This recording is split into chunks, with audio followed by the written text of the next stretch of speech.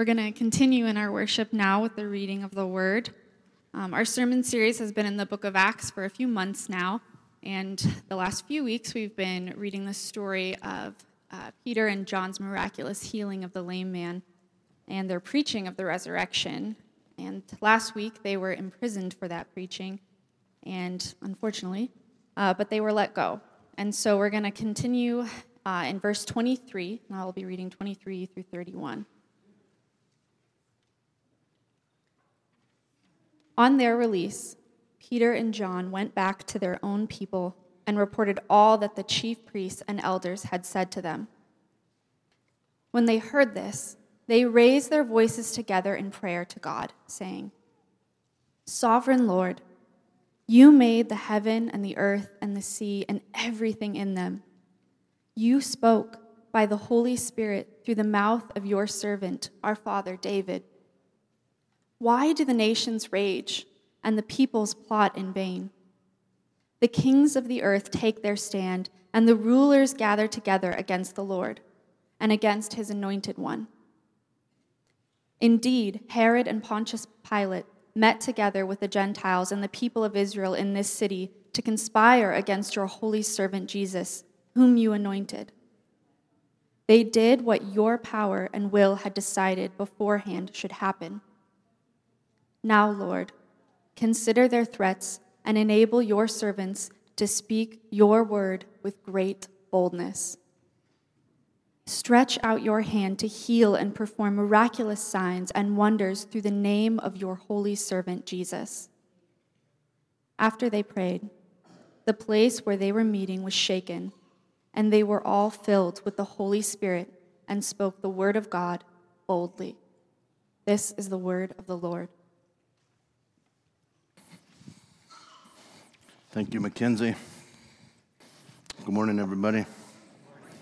My name is Ben, and I'm one of the pastors on staff here, and I see a lot of new faces today, so welcome. It's really good to have you here, visiting, worshiping Jesus.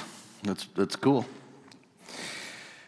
I am hoping that you would join me this morning. I'm going to start differently than I normally do. I'd like to start with a prayer. It's a prayer from a woman named Gloria Hutchinson. And I'm going to read it, but I'd like us, if you would, this busy world we live in, and it's fast-paced, and I come to this pulpit or round table thing tired and exhausted, oftentimes very distracted. So, to begin this morning, I would invite you to try to settle your soul and your heart and your mind. I'd like you to close your eyes. Take a deep breath into your lungs. Feel that life come into your lungs. Breathe out. And as you settle your heart and settle your mind and try to step into a different space than the average runaround of the world, hear this prayer as I pray it with you.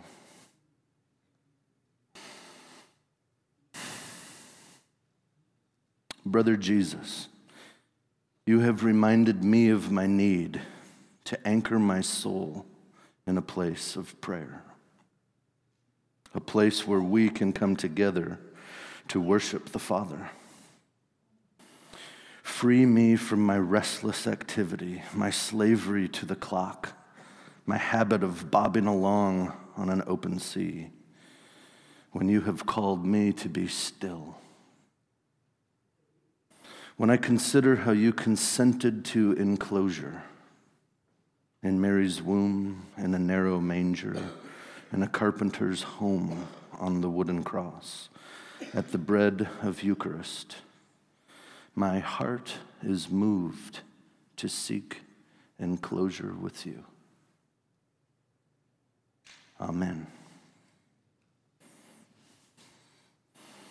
Those are some poignant images, aren't they?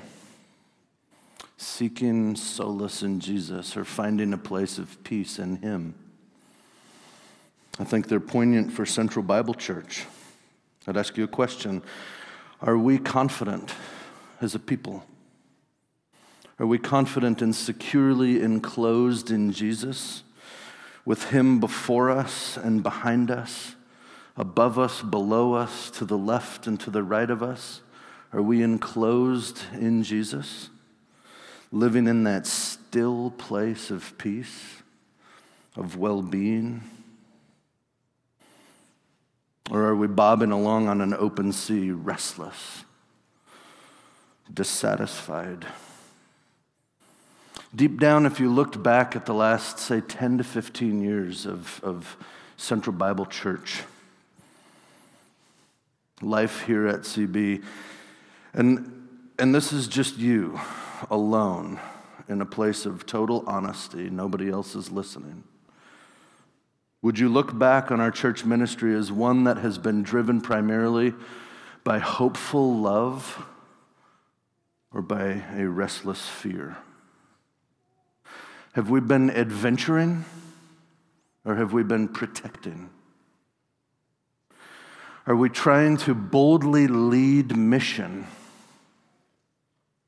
or are we trying to save face and reputation? Which would you say that we have been doing as a collective community? Maybe you, like me, have had to say, well, I've only been here for 3 years or 2 months or 17 minutes.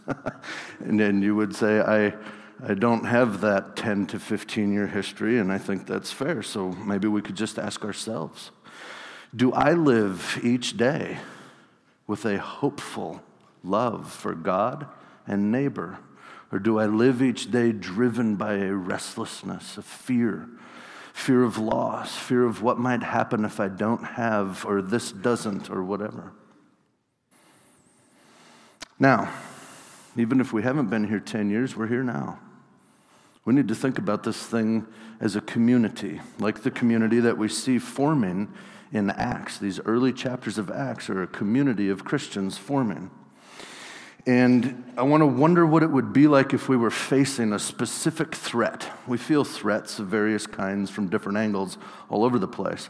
But now we were going to do some imagination. Imagine that we as a community are facing a very specific threat. Not the bland threat of sort of an ominous bad weather system or the mean neighborhood dog, okay? Like, not something like that. I mean a genuine, intense threat to your life and to our collective life. It's hard to imagine because we live in a place of pretty significant safety. But try to imagine we gathering together facing a threat of life. And what if that threat was specifically based on our commitment to Jesus? We've chosen to follow the real Jesus, and that is why the threat is coming. Now, the threat is coming from an enemy, and we know that this enemy is easily 100 times more powerful than we are. Imagine that we have already seen this enemy efficiently and powerfully destroy countless of innocent lives. It's an unstoppable enemy with limitless power. Here we are. We're facing this enemy. It's because we want to follow Jesus. And then, one Sunday, a friend from our community comes hobbling in, exhausted, dirty, suffering. He's got bloodied rings around his ankles and his wrists because he was shackled and locked up in probably a stone prison cell the night before. And he comes hobbling in through the door, and we're hanging out to gathering to prayer, and he says, man, I just went toe to toe with the enemy yesterday. I barely made it out alive. And then everybody starts collectively gasping. They see the blood dripping from his wrists, and he's filthy and exhausted. And we say, oh my gosh, what is going on? Let's gather. We need to pray, right? We would say that. Let's pray. Now tell me, what do you and I pray for in that moment? What is the gut level first thing we pray for? Facing threat of death, here comes the evidence that it's real. The enemy is on the doorstep, and what do we pray for? Deliverance. Do we not?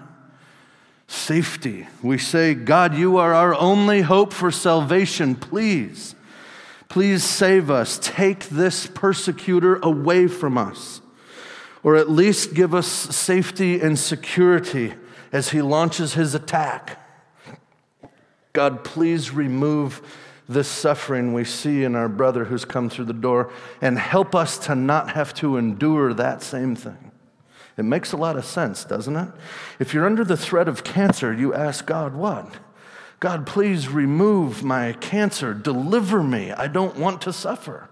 If you're under the threat of law, you say, God, please let the judge be lenient. I don't want to suffer the consequence of what I've done. If you're under the threat of some kind of other suffering, you ask God, God, please deliver me from this suffering. I know you want to. We go on and on. I think under threat, we often cry out to God for deliverance. He alone has the power to heal cancer. He alone has the influence over the government systems. He says that in the scriptures. So we turn to him. We say, God, give us some better laws, please. Free us from the pain of this world. That's funny, though, isn't it? You listen to Mackenzie's reading, and we heard something a little bit different. You realize Peter and his fellow believers are facing a huge threat. But deliverance is not what they ask for. Did you catch that? They're having their church prayer meeting. Peter was locked up the night prior by these rulers, same rulers who judged, condemned, and crucified Jesus. Same guys, same spot. Jesus is bringing the same message, Peter is bringing the same message. It's even a better message because we're post-resurrection now. And he's faced them. We saw even in the text we have already read that he had courage through the Holy Spirit. But here he is, and he has a cease and desist order in hand. They let him out of prison, and they said, all right, we don't know what to do with you, punk, but we're going to let you go, providing you stop associating what you're doing with Jesus, the criminal that we killed. So go ahead and do that. So Peter's walking into the community. He's saying, hey, he let me go, they let me go, but it's under these conditions. I can't speak about Jesus out loud anymore. We might expect old Peter to say to his church crew, all right, men and women, let's gather around here. Ever since that big healing miracle we did over at the temple gate, we have had some heat on us. High priests, the Sadducees, all these religious power brokers, they have gotten super mad at us. So we need to cool it down. Let's lay low for a while. Let's just kick it, see what happens. Let's go to prayer. Let's ask for deliverance from this kind of suffering. Just like God delivered his people from the evil Pharaoh, let's ask him to deliver us. You see? That's what we need to do. But that's not the prayer. It's actually just the opposite, isn't it? If you have your Bible open, we're in Acts 4. We're in verse 29 right now. Let's read it together. It's so cool. I mean, you've got to sit in this space. This is a wild, wild prayer meeting to be at. The earliest moments of church life. Threat of death. They're watching, it's just incredible moment. And here's their prayer, verse 29. And now, Lord, pay attention to their threats and grant your servants to speak your message with great courage. Rather than please deliver us out of danger and into safety, they say, please give us courage to stay on mission in the midst of danger. To stay on mission with you, Jesus, when doing so means it's gonna hurt. I think this marks the first picture we can see into the way that Jesus' early church responds when people oppose them. When people are simply intolerant toward them or condemning. They don't ask for a government-enforced civil law that makes worship safer and easier. They don't ask for the freedom or the context in which they can proclaim the gospel in a simpler and more efficient way. That doesn't cost them as much. Instead, they said, boy, this is going to be rough. We need some power from you, Jesus, because we can't do that on our own. So Help us to be bold in this context. That's a good barometer for a handful of us. And if you say, yeah, that's kind of me, I need to think about that, I'm with you. Do we more commonly ask God to make ministry easier and more efficient for our otherwise busy schedules? Or do we more commonly ask God to make us braver, stronger, more willing to endure whatever it takes to be with Jesus and to keep his mission in this world moving? The notion that God wants them to be in a safer, more comfortable, Christian-friendly place, a more faith-based culture, it's just not in their head. Why? Why would they not be praying for that, we ask as good Americans? That's what we pray for. We want better laws. We want more freedom. We want it to be easier, safer, less costly, cheaper, quicker. I've got other stuff to do. I've got to balance this thing. Why are they not asking for that? Well, we've got to guess a little bit. It's not super explicit, but I think it's something like this. I think their leader, the guy who got this whole ball rolling, their true friend, Jesus of Nazareth, they're looking at him. They're listening to him. They're not just using his name. They're carefully listening to him and paying attention to what happened. I think they can look at it and say, God didn't alleviate Jesus' suffering, really at all. Why would they expect God to alleviate their suffering? They know. This is interesting. You've seen it in Luke in these first couple chapters. These sort of controversial moments, Luke always looks at them through the lens of predestination. He always looks at them through the lens of this foreordained plan. It's really interesting. We've seen it already in these chapters. They know that the prophet Isaiah said it was God's will that Jesus would be crushed to death for the well-being of other people. They know from Psalm 118, which we quoted in the passage last week, they know what the psalmist was talking about when they said, they're looking back at Psalm 118, they said, this stone, Jesus, is the stone that the builders, what? Rejected. Not the stone that they really appreciated and then made comfortable laws for him to do his work with them. They said, get out!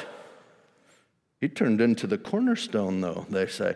They know that people for many, many hundreds of years, even thousands, have been looking to a Messiah that would be crushed. They're putting this together. Luke sets this up in a way where we can't look at what happens to Jesus and say, imagine God saying, Jesus is suffering, we have a problem. Luke wants us to see this is more of a, like a Houston, we don't have a problem. This is what was supposed to happen. So if they see that God has planned it this way and they believe God, then they're not also asking God to not have planned it the way he did. They see part of what we have to do by being alive with Jesus is be willing to step like Jesus stepped into the face of great evil and suffering. And their reaction is, give us what it takes to do that. We're not trying to squirm out from under it. They also remembered Jesus, who said, people are going to hate you. People are going to call you bigots. People are going to reject you. People are going to call you perpetrators of hate crime. People are going to get after you something fierce. It's going to not be easy. They actually believed Jesus when they said that, when he said that. Peter's young church was actually listening very carefully to God, and when he tells them really scary things that they do not want to hear, they still trust him. And they believe him, and they put two and two together. If this is what God anticipated for Jesus, and if we are in Christ, and Christ has said, you will carry a cross, you will be killed with me, you'll be sharing in my death, they say, okay, this is where we're at. It's better than where we were. So they don't ask God to deliver them. They ask God for personal and for community help, so that they can, as a tightly bound together people, never stop living on mission for Jesus. Grant your servants courage. Grant us courage, God. Because God affirms their request and grants it, the church comes alive with bravery. The early history of the church is just fascinating. Read some of the stories of the martyrs and the people who were courageously living for God. And they're living in a way that looks a lot to me like all church bravery, all community bravery. We together as a people will stand strong together, brave. Paul says to Timothy, we are not called to a spirit of timidity. We're not called to a spirit of, We're called to a spirit of, we've got this because Jesus is with us. Jesus isn't even afraid of death. What are you afraid of? But notice verse 29 was just the beginning of a sentence, wasn't it? There's another part of the sentence, which is in verse 30. Notice how their prayer continues. First, on the front end, is the please give us courage. And then, while you extend your hand to heal and to bring about miraculous signs and wonders through the name of your holy servant Jesus. Okay?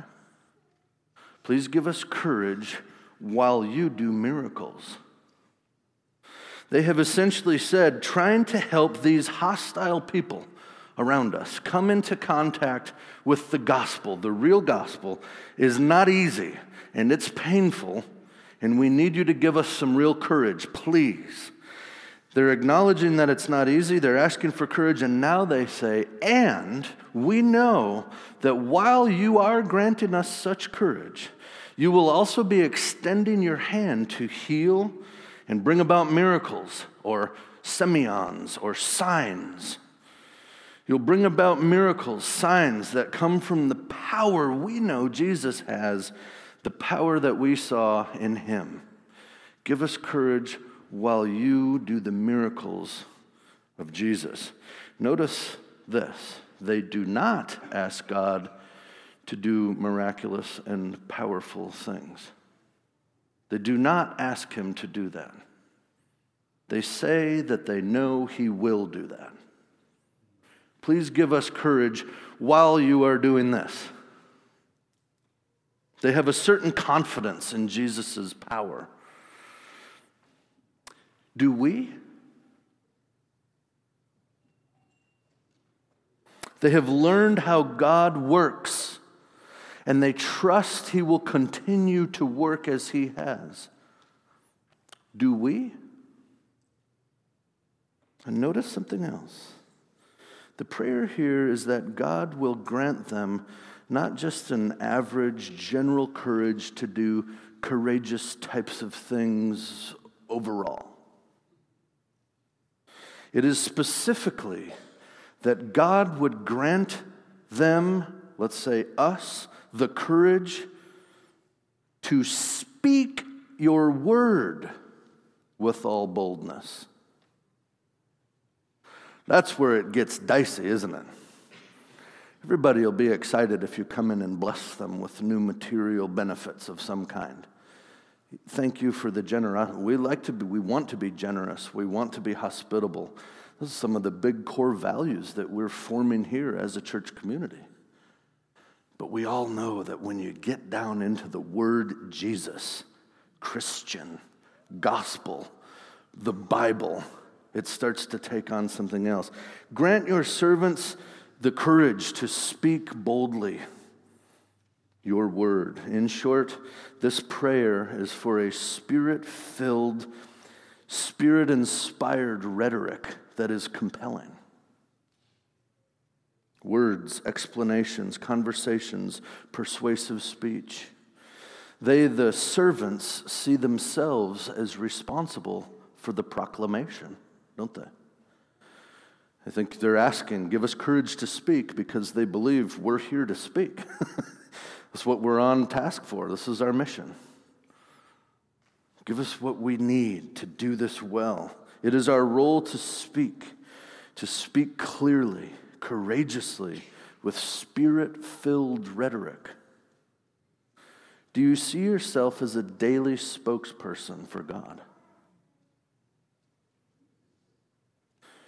A representative of God and His Word? Do you see yourself as that, or is it just the pastor, or just the evangelist, or just the blogger, or just a cool YouTube video guy or gal? Do you see yourself as an ambassador, as a messenger, one of God's own chosen, dedicated, creative communicators? Or do you see yourself just as somebody who supports people who do that stuff? It's an all-church bravery that we need.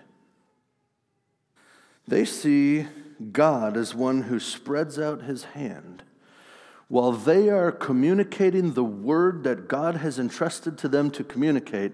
God, they believe, will be extending His hand miraculously to do signs and wonders. We know Peter already believes the sign and wonder he did with the healing of the lame man. They challenged him. They said, what is this, man? Are you super holy? Are you Harry Potter? What are you? How do you do this crazy stuff? And he said, that's not me, bro. It is Jesus of Nazareth who's working through me. So they truly see, or Peter truly sees, that it's the power of Jesus doing this miracle. This is happening because of Jesus' power. What do we conclude? Well, they expect that the miracles will be God's way of confirming what the apostles are preaching, that they're not fakes. You've got to put these two things together. I've said they believe themselves to be the spokespeople for God, but they're out preaching a pretty controversial message in which many people they know are going to come to the table, including the highest powers in the land, are coming to the table and saying, you guys are fakes. Total imposters. And they say, but God's confirming our message through the miraculous signs we're also able to do. So, the miracles are to confirm, to prove true, the word that they're speaking. It was a common expectation in their day. You can see it in other literature from that day. Somebody coming in with a message, they would expect some kind of confirming sign, okay? Some way to show proof. Notice then, miracles in the book of Acts are seen to have an apologetic function. Miracles are there to point to the truth of what they're saying, like a sign does. Miracles have a persuasive function. In other words, the miracle of healing the lame man at the temple gate was certainly good for that man. His ankles were twisted up from birth. 40 years we're told he had that problem. Was he stoked when he could run and walk and jump? Yeah. Did that benefit him? Absolutely. And yet I think if you said to Peter, hey, Peter, why did you heal that dude? Peter would not say, because I really wanted to bless him with healing, and then leave it there. Instead, I think he would say, because healing that man with Jesus' power in the name of Jesus suggests that Jesus is the real deal. That everything we are trying to say is not fake. I'm glad that guy can walk and jump, and we definitely did that to bless him. But the higher purpose was to solidify and confirm that our preaching's not a joke, okay? So that's the function of the miracle all throughout the book of Acts. And apparently, that's a pretty good method. We were already taught. Here's Peter getting totally hosed by the big boys, and he's got 5,000 guys out in the middle of the Gentile court that are coming to Jesus. It was working. Miracles were given to prove that the apostles were not fakers. Have you ever asked God for a miracle? Do we ask it in the way that we see Acts 4:29, where our focus on loving our neighbor becomes the number one reason we want to see God do miraculous work? Or do we ask it in a different way, where the number one reason we want to see God do his powerful work in our midst is all about receiving a personal benefit? Is it, God, please heal my cancer so that I can be healthy? Or is it, God, please heal my cancer with a miracle so strong that my neighbor will believe all that I have been showing and telling her is true? Some of us have to even say, am I even showing and telling my neighbors anything about Jesus? If not, that's where we start. Do we ask for miraculous power to benefit our lives, or to confirm that what we are preaching and teaching to everybody in our life is true? One is a desire to use God's great power for self-help, self-improvement, a better quality of life for me. The other is a desire to join with God's power and mission to bless others for a better quality of life for them, you see? One is seeking God's power just for self-improvement. The other is joining God's power that exists already on mission to save people with his gospel. It's a very different heart. Notice these prayers. The people praying, they don't ask God for a new or unique miracle. They assume he's already working that way. The key word is while. Please give us courage to stay on mission, to speak your true word while you are doing your miracles that confirm what we're saying. That's a beautiful prayer. They have confidence that God is already going to keep helping them in this way, in their day, while they are living with him. And the life with God that they have is all about bringing the love and the truth of God to others. Not just an average love, not just a social sort of bland niceness toward people, but the kind of love and truth that we courageously always associate with Jesus of Nazareth, specifically and clearly. Help us to be the kinds of people who help other people know that specific person, Jesus. It's easy to be nice to people and receive accolades and approval as a result, isn't it? It's simple. I fear that sometimes in our fear, coupled with a desire to stay Christian, we sometimes morph our missions, the things we do, into things like this. They'll garner the approval, but we lose the gospel. This is to speak clearly your word in the world.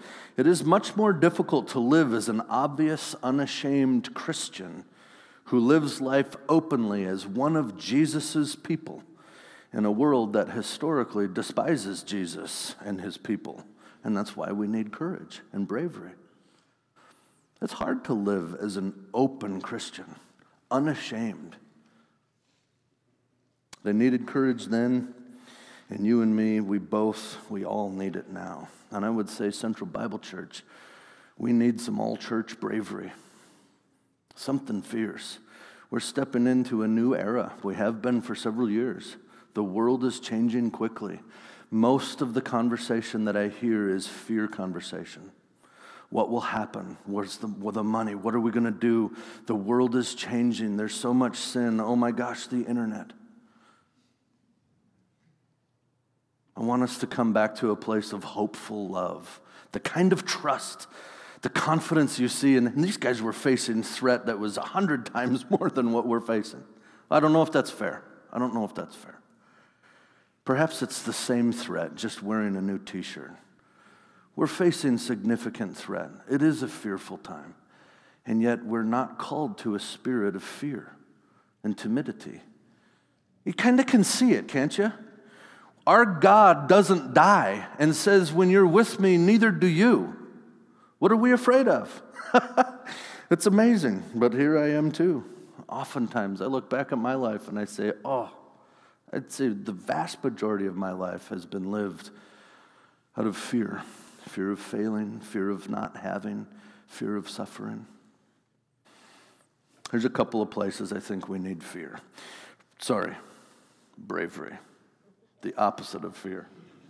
We need bravery to face ourselves and to forgive ourselves. I know this isn't out of the Acts 4 text specifically, but I think this has a lot to do with it. I'm trying to think, what are the things in our world and in our day that keep us from going on mission? I'm not too worried about Jewish high priests stopping the mission of Central Bible. It doesn't freak me out. But there's other things that do. And one thing I think that freaks me out is facing my own self. I don't want to look at who I am. I don't want to look at my sin.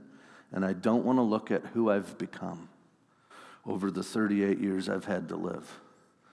And so I don't look at it. I look at everybody else's sin. And I look at all of the world's atrocities.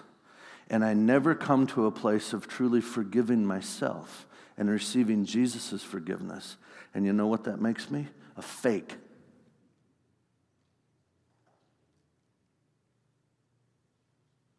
And then our message is crap. Because we're saying Jesus forgives us and that he's smarter than us. But I won't forgive myself. And that sin inside of us, because we won't look at it, we won't acknowledge it, we won't bring it out into the light, it governs us. And we fear. We fear condemnation, even though the Bible teaches us we should not and have no reason to.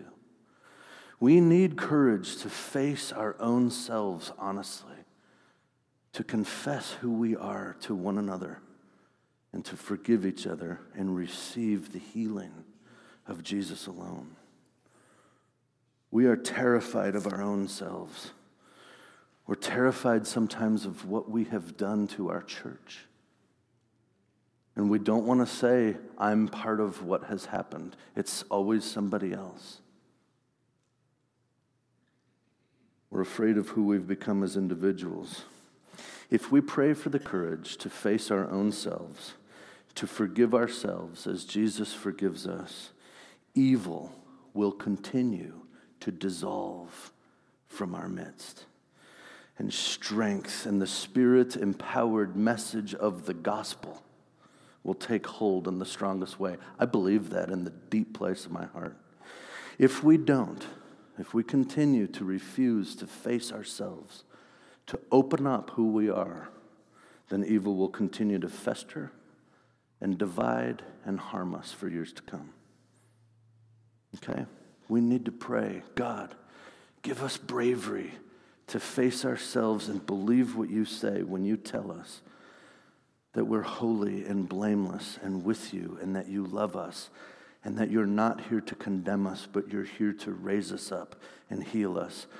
It takes courage. It's weird. You hear that and it's like, that sounds wonderful. You try to live that out and it's scary. I don't know why, but I know it is. We need courage there. Second one, I've got two more. We need bravery to face one another. What hinders the mission of Central Bible Church in the east side of Portland and in Portland overall? Think of John, and you've heard me, I hammer this verse probably to the point that you're annoyed, but that's okay. It's part of a pastor's job to annoy the congregation, so that's what I'm doing. John 17, he says, they're going to know, the world's going to know that I'm not fake by how you love one another. Are you one with each other? The way that I am one with Father and Spirit, Jesus says. Do we see that oneness as crucial to our mission? It is a scary thing to truly enter into a kind of fellowship with other people. All of the Christian niceties that we say, all of the Christianese sort of flowery language, it says to me that we're hiding from one another. We are sometimes afraid to invite one another over to our homes for lunch or for dinner because we're afraid of the messiness, or we're afraid of the clutter, or I'm not that good of a cook, or whatever. Think of what you're actually afraid of there. You're afraid of somebody not liking you or being rejected socially or something like that. They might think that I don't have my life together. Does anybody in here want to raise their hand and say, I've got this thing totally nailed down. I'm rocking it, baby. It's perfect. And yet, oftentimes we enter into community feeling like we have to pretend that. And when we do, we're fake. And the message is powerless because it's of us. It's not of the Spirit. We're afraid to talk with young people. They are feisty and constantly judging me for not having a cell phone. We're afraid to talk to old people. They're feisty and they judge us for having a cell phone. I mean, that's just one little thing. You can flesh that out in a million arenas. Why would we be afraid of one another? Do we not all come to this place to worship the same Jesus who loves us? Oh, we should be walking across the room every time we see a new face and say, hey, who are you? What brought you here? When did you start following Jesus? And if the person says, I don't follow Jesus, I had that happen to me last Easter. A woman came up to me at last Easter. She said, I don't believe the Bible. I don't believe any of this stuff. But you guys have been really wonderful to me, and that message spoke to me. I still know that woman. I'm in a relationship with her, and she's following Jesus today. Amen. That's beautiful. Yeah, so we come together as one, and we learn to love one another and not be afraid of one another. Are we truly going to refuse to extend love and friendship and fellowship to Christians because we're afraid that what? We might experience a brief period of awkwardness or discomfort? I think Jesus experienced a lot of discomfort for something really great. And if we're afraid to just talk to each other, we're not on mission for him, are we? We're not on mission. And you know what the worst part of not being on mission with Jesus is? Is that you're not totally alive. Being on mission with Jesus is the epitome of life. I mean, it's where your soul starts to sing. All the claptrap of a dying world doesn't weigh you down so much because you're with the life giver. It's a beautiful thing. We need courage to become real friends. We need courage to be open with ourselves and with others. We need courage so that we can get past casual acquaintances that can easily be broken and into deep spiritual friendships that don't break for all of eternity. That's the call of Jesus. And the last one. We need all church bravery to face the world. This is exactly Acts chapter 4. That's what they're doing, right? This is straight out of the passage. We need all church bravery, a willingness to face the threat of social pain, of rejection, of physical pain, of financial pain, of emotional pain, all the same exact pain that Jesus suffered, so that the profoundly good news about Jesus and his kingdom and his love for humanity and creation go forth into Montevilla, into Portland, the east side, the west side, and the whole region of the Pacific Northwest and unto the ends of the earth. We need bravery to face the real world that we're in, and it doesn't come from us mustering up bravery. It comes from Jesus. Has not this text has suggested that. They're praying to God for bravery. You, my brothers and sisters, we are not weaklings with no gifts or without power. We're just the opposite. You are holy and blameless, spiritual stones being fitted together into a temple, which is the most powerful witness for God in the world, but it's people now. That's what God is fitting us into. Strength together to face the world. We want to be called Jesus' church, and come hell or high water, with the Spirit-empowered bravery of Jesus Christ himself, we can and we will walk peacefully, lovingly, with great confidence, courageously, into every single part of our day, every part of our day-to-day world, everywhere we go. As the closing verse 31 says, we will become a people who are all filled with the Holy Spirit, beginning to speak the word of God courageously. That's what happened to this community in Acts chapter 4 after they prayed for courage. God gave it to them, and they started living that way. I was meeting with a very wise Christian woman last week, and I was telling her about many of my own fears. And as the wise elder that she was, she pointed me to the prayer of St. Patrick. We just celebrated that yesterday. It's often called the breastplate of St. Patrick. And the image there is one of protection. These are the words that he thought as he took the gospel to Ireland way back, early 400s, 400 AD. Way back then, his whole sense of courage was not mustered up through his own human willpower. His sense of courage came from his sense of living in the power of the Holy Spirit, being genuinely bound to Jesus in the most profound way. So it's not about, all right, everybody, grab your shoelaces and tighten them up and get courageous. That's not what we're talking about. It's about admitting reality. It's about actually accepting what is real, that Jesus is real, that nobody can take your life away from you. That's insane. It changes everything. That he truly is Emmanuel, God with us. When you feel that fear come up, pray with the ancient church and the current body of Central Bible, asking for courage, while you also remember that Jesus is 100% with you, for you, unto kingdom realities. While you remember that Jesus is filling you with his own Spirit and power. We are in Jesus the brave, the resurrected one. Even death has no power over us. I want to think these words of St. Patrick right now. I put them in your bulletin. Look at your bulletin, I'll read them. It's a beautiful thought. It brought me to tears because, as I said, I came to this woman. Her name was Ruth. And I said, I've been experiencing a tremendous amount of fear lately. She says, you ever hear the prayer of St. Patrick? They call it the breastplate. Let's read this together. We read it, and I had tears coming from my face because I thought, yeah, I've been thinking it's just me out in the world on my own, trying to do the good work. But look at these words. They're so beautiful.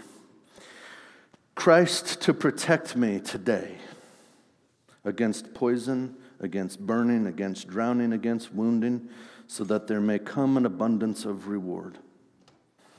Christ with me, Christ before me, Christ behind me, Christ in me, Christ beneath me, Christ above me, Christ on my right, Christ on my left, Christ where I lie, Christ where I sit, Christ where I arise, Christ in the heart of every man who thinks of me,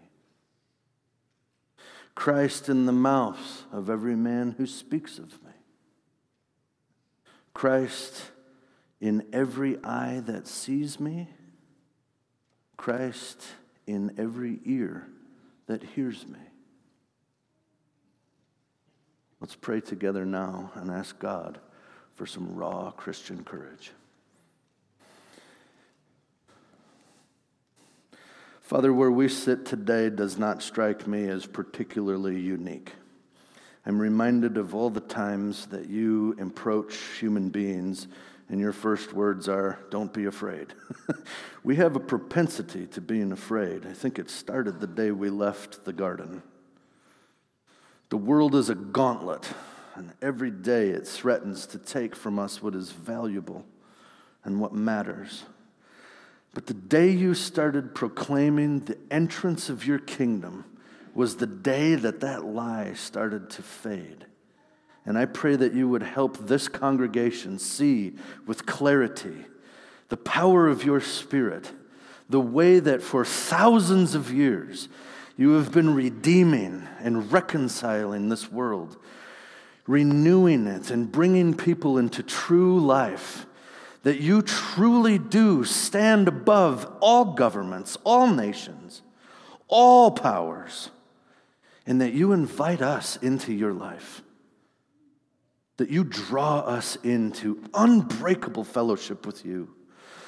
God, help us to own that in the deep place of our soul so that fear can be driven from there by a perfected love for you. We are yours. You are, Jesus, our firstborn brother, but you are our King as well. And we bow to you. We ask you wholeheartedly for raw Christian courage and all church bravery so that we will not let go of your mission. And we will stay in life with you. We love you. We trust you. We are yours. Amen.